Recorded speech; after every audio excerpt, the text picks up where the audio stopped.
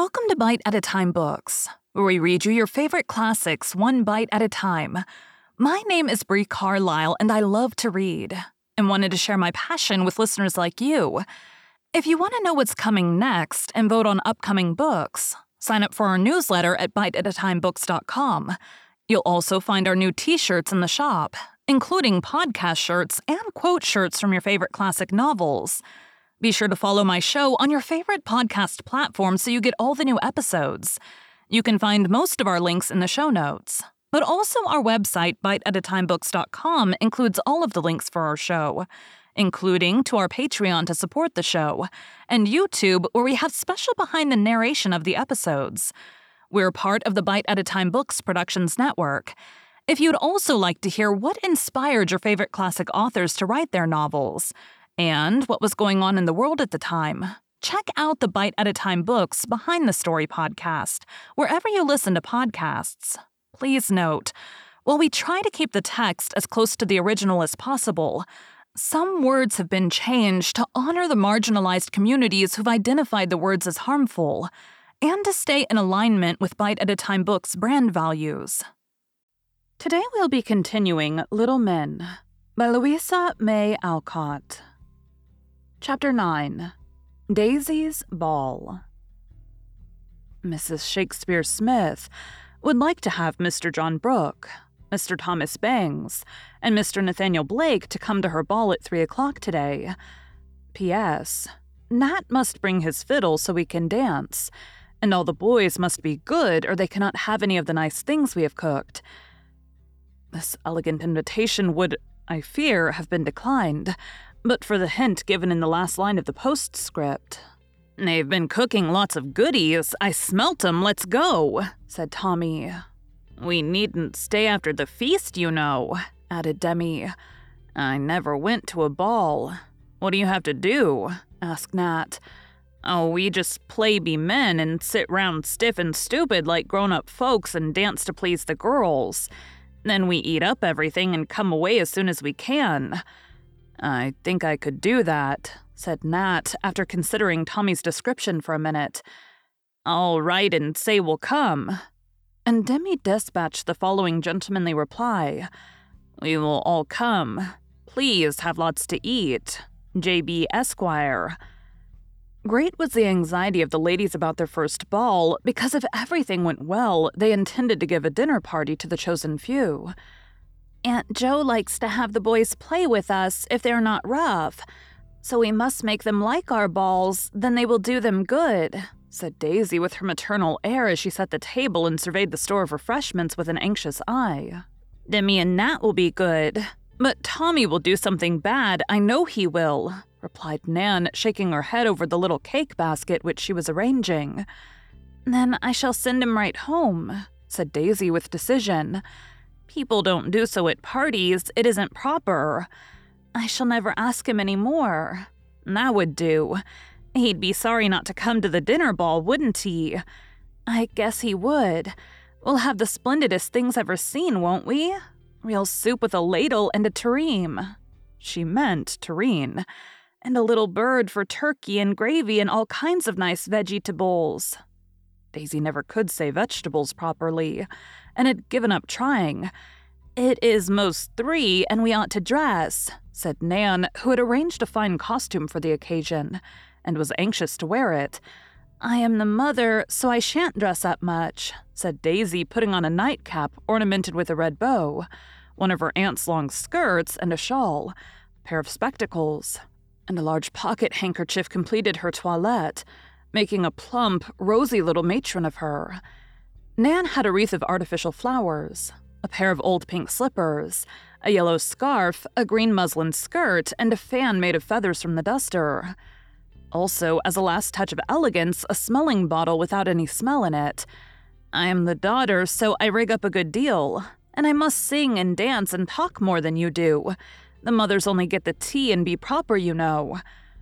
A sudden, very loud knock caused Miss Smith to fly into a chair and fan herself violently, while her mamma sat bolt upright on the sofa and tried to look quite calm and proper.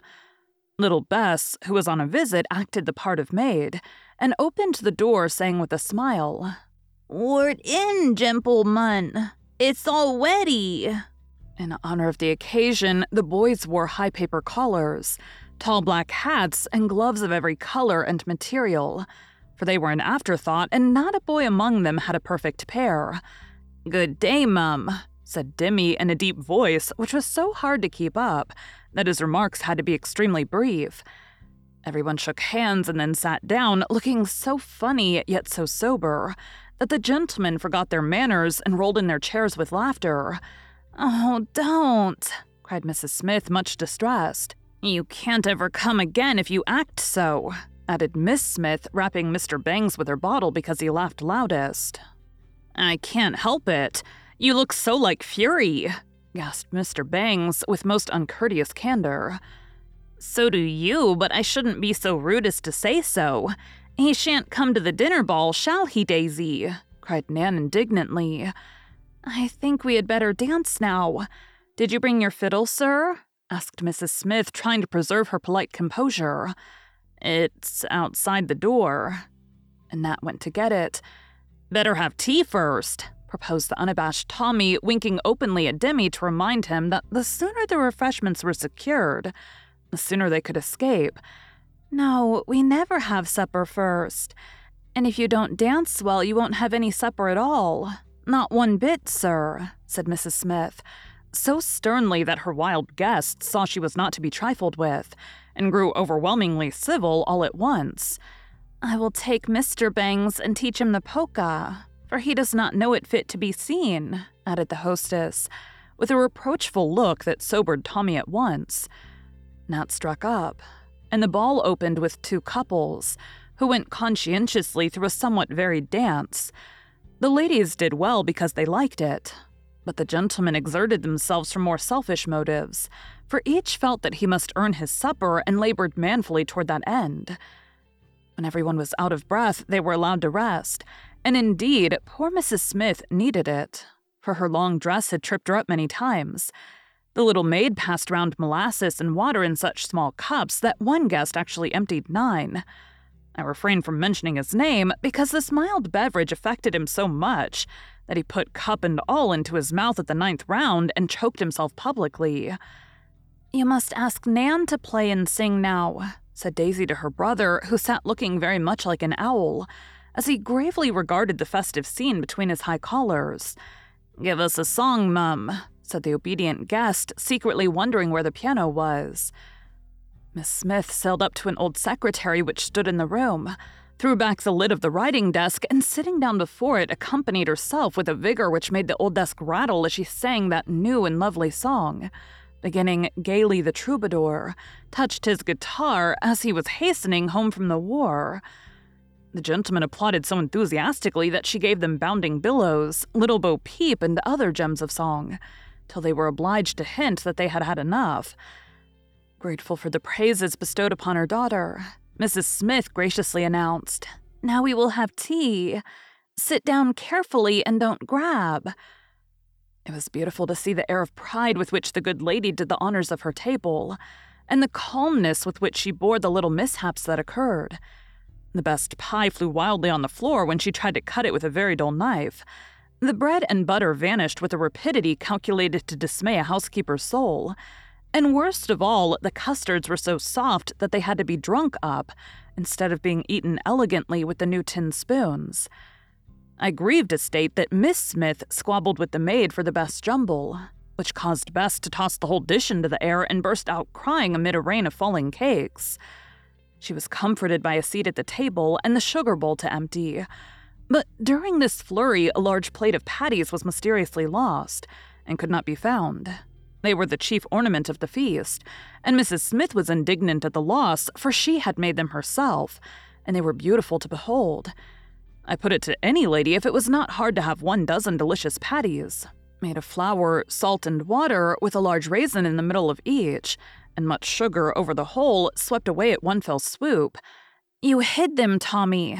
I know you did," cried the outraged hostess, threatening her suspected guest with the milk pot. "I didn't." "You did."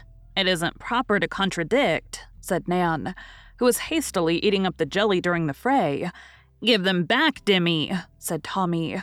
"That's a fib. You've got them in your own pocket," bawled Demi, roused by the false accusation. "Let's take 'em away from him. It's too bad to make Daisy cry," suggested Nat, who found his first ball more exciting than he expected. Daisy was already weeping. Bess, like a devoted servant, mingled her tears with those of her mistress, and Nan denounced the entire race of boys as plaguey things. Meanwhile, the battle raged among the gentlemen, for when the two defenders of innocence fell upon the foe, that hardened youth entrenched himself behind a table and pelted them with the stolen tarts, which were very effective missiles, being nearly as hard as bullets. While his ammunition held out, the besieged prospered. But the moment the last patty flew over the parapet, the villain was seized, dragged howling from the room, and cast upon the hall floor in an ignominious heap. The conquerors then returned flushed with victory, and while Demi consoled poor Mrs. Smith, Nat and Nan collected the scattered tarts, replaced each raisin in its proper bed, and rearranged the dish so that it really looked almost as well as ever. But their glory had departed, for the sugar was gone, and no one cared to eat them after the insult offered to them. "I guess we had better go," said Demi suddenly as Aunt Jo's voice was heard on the stairs. "Perhaps we had." And Nat hastily dropped a stray jumble that he had just picked up. But Mrs. Jo was among them before the retreat was accomplished, and into her sympathetic ear the young ladies poured the story of their woes. "No more balls for these boys till they've atoned for this bad behavior by doing something kind to you," said Mrs. Jo, shaking her head at the three culprits. "We were only in fun," began Demi. "I don't like fun that makes other people unhappy. I am disappointed in you, Demi, for I hoped you would never learn to tease Daisy. Such a kind little sister she is to you. Boys always tease their sisters. Tom says so," muttered Demi. "I don't intend that my boys shall, and I must send Daisy home if you cannot play happily together," said Aunt Jo soberly. At this awful threat, Demi sidled up to his sister, and Daisy hastily dried her tears, for to be separated was the worst misfortune that could happen to the twins. "Nat was bad, too, and Tommy was baddest of all," observed Nan, fearing that two of the sinners would not get their fair share of punishment. "I'm sorry," said Nat, much ashamed. "I ain't," bawled Tommy through the keyhole where he was listening with all his might. Mrs. Jo wanted very much to laugh, but kept her countenance, and said impressively as she pointed to the door, "You can go, boys. But remember, you are not to speak to or play with the little girls till I give you leave. You don't deserve the pleasure, so I forbid it." The ill-mannered young gentleman hastily retired, to be received outside with derision and scorn by the unrepentant Bangs, who would not associate with them for at least 15 minutes. Daisy was soon consoled for the failure of her ball, but lamented the edict that parted her from her brother, and mourned over his shortcomings in her tender little heart. Nan rather enjoyed the trouble, and went about turning up her pug nose at the three, especially Tommy, who pretended not to care, and loudly proclaimed his satisfaction at being rid of those stupid girls. But in his secret soul, he soon repented of the rash act that caused this banishment from the society he loved. And every hour of separation taught him the value of the stupid girls. The others gave in very soon, and longed to be friends, for now there was no Daisy to pet and cook for them, no Nan to amuse and doctor them, and worst of all, no Mrs. Jo to make home life pleasant and life easy for them. To their great affliction, Mrs. Jo seemed to consider herself one of the offended girls, for she hardly spoke to the outcasts, looked as if she did not see them when she passed, and was always too busy now to attend to their requests. This sudden and entire exile from favor cast a gloom over their souls, for when Mother Bear deserted them, their sun had set at noonday, as it were, and they had no refuge left. This unnatural state of things actually lasted for 3 days. Then they could bear it no longer, and fearing that the eclipse might become total, went to Mr. Bear for help and counsel. It is my private opinion that he had received instructions how to behave if the case should be laid before him. But no one suspected it, and he gave the afflicted boys some advice, which they gratefully accepted and carried out in the following manner. Secluding themselves in the garret, they devoted several play hours to the manufacture of some mysterious machine, which took so much pace that Asia grumbled, and the little girls wondered mightily. Nan nearly got her inquisitive nose pinched in the door, trying to see what was going on, and Daisy sat about openly lamenting that they could not all play nicely together and not have any dreadful secrets. Wednesday afternoon was fine, and after a good deal of consultation about wind and weather, Nat and Tommy went off, bearing an immense flat parcel hidden under many newspapers. Nan nearly died with suppressed curiosity. Daisy nearly cried with vexation, and both quite trembled with interest when Demi marched into Mrs. Bear's room, hat in hand, and said in the politest tone possible to a mortal boy of his years, "Please, Aunt Jo, would you and the girls come out to a surprise party we've made for you? Do, it's a very nice one." "Thank you. We will come with pleasure. Only I must take Teddy with me," replied Mrs. Bear with a smile that cheered Demi like sunshine after rain. "We'd like to have him. The little wagon is all ready for the girls. You won't mind walking just up to Pennyroyal Hill, will you, Auntie?" "I should like it exceedingly. But are you quite sure I shall not be in the way?" "Oh, no, indeed. We want you very much, and the party will be spoilt if you don't come," cried Demi with great earnestness. "Thank you kindly, sir." And Aunt Jo made him a grand curtsy, for she liked frolics as well as any of them. "Now, young ladies, we must not keep them waiting. On with the hats, and let us be off at once. I'm all impatience to know what the surprise is." As Mrs. Bear spoke, everyone bustled about, and in 5 minutes the 3 little girls and Teddy were packed into the clothes basket, as they called the wicker wagon which Toby drew. Demi walked at the head of the procession, and Mrs. Jo brought up the rear, escorted by Kit. It was a most imposing party, I assure you, for Toby had a red feather duster in his head. 2 remarkable flags waved over the carriage. Kit had a blue bow on his neck, which nearly drove him wild. Demi wore a nosegay of dandelions in his buttonhole, and Mrs. Jo carried the queer Japanese umbrella in honor of the occasion. The girls had little flutters of excitement all the way, and Teddy was so charmed with the drive that he kept dropping his hat overboard, and when it was taken from him, he prepared to tumble out himself, evidently feeling that it behooved him to do something for the amusement of the party.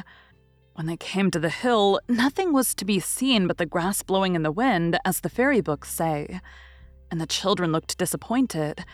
But Demi said in his most impressive manner, "Now you all get out and stand still, and the surprise party with come in," with which remark he retired behind a rock, over which heads had been bobbing at intervals for the last half hour.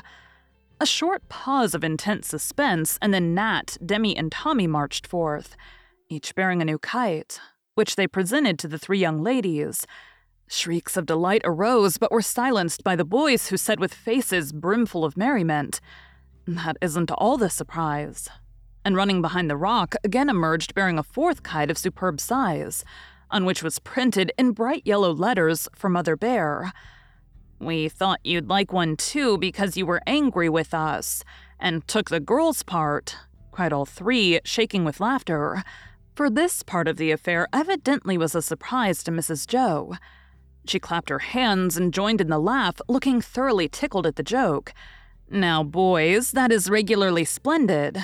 Who did think of it?" she asked, receiving the monster kite with as much pleasure as the little girls did theirs. "Uncle Fritz proposed it when we planned to make the others. He said you'd like it, so we made a bouncer," answered Demi, beaming with satisfaction at the success of the plot. "Uncle Fritz knows what I like.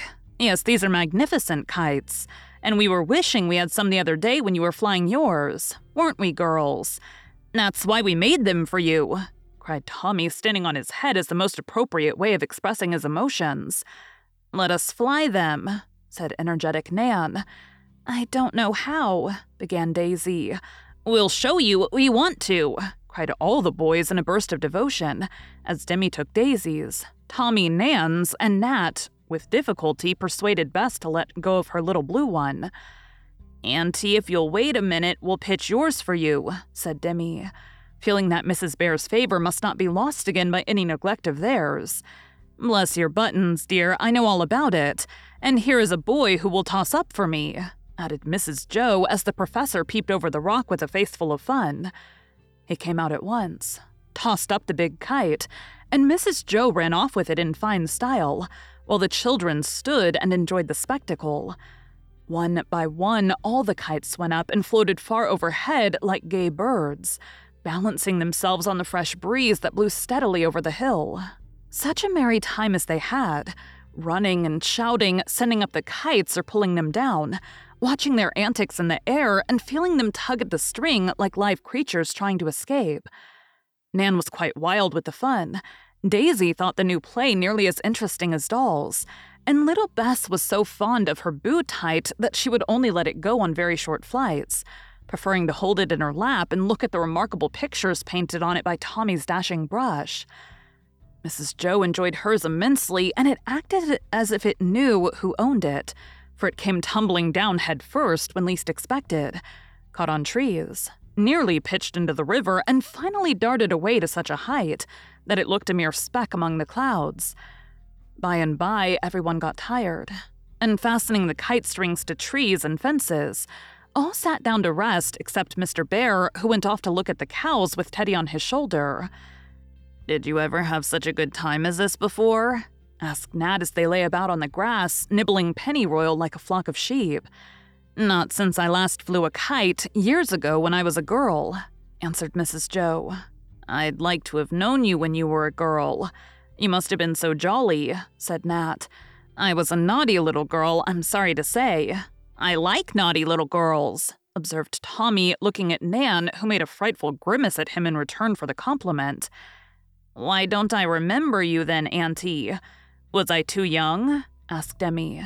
"Rather, dear. I suppose my memory hadn't come then. Grandpa says that different parts of the mind unfold as we grow up, and the memory part of my mind hadn't unfolded when you were little, so I can't remember how you looked," explained Demi. "Now, little Socrates, you had better keep that question for Grandpa. It is beyond me," said Aunt Joe, putting on the extinguisher. "Well, I will.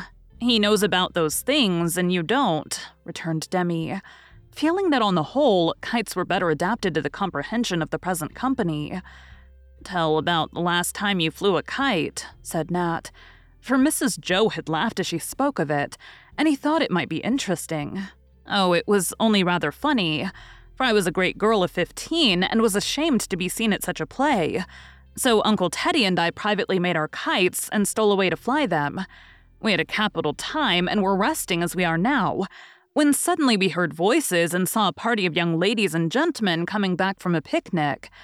Teddy did not mind, though he was rather a large boy to be playing with a kite, but I was in a great flurry, for I knew I should be sadly laughed at and never hear the last of it, because my wild ways amused the neighbors as much as Nan's do us.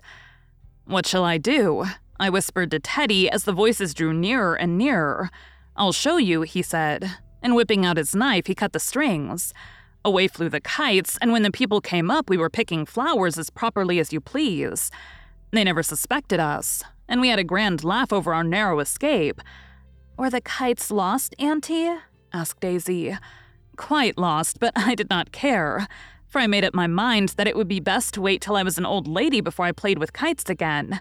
And you see, I have waited, said Mrs. Joe, beginning to pull in the big kite, for it was getting late. Must we go now? I must, or you won't have any supper. And that sort of surprise party would not suit you, I think, my chickens. Hasn't our party been a nice one? Asked Tommy complacently. Splendid, answered everyone. Do you know why? It is because your guests have behaved themselves and tried to make everything go well. You understand what I mean, don't you? Yes'm, was all the boys said. But they stole a shamefaced look at one another as they meekly shouldered their kites and walked home, thinking of another party where the guests had not behaved themselves, and things had gone badly on account of it. Thank you for joining Bite at a Time Books today, while we read a bite of one of your favorite classics. Again, my name is Brie Carlisle, and I hope you come back tomorrow for the next bite of Little Men. Don't forget to sign up for our newsletter at biteatatimebooks.com and check out the shop. You can check out the show notes or our website, biteatatimebooks.com, for the rest of the links for our show. We'd love to hear from you on social media as well.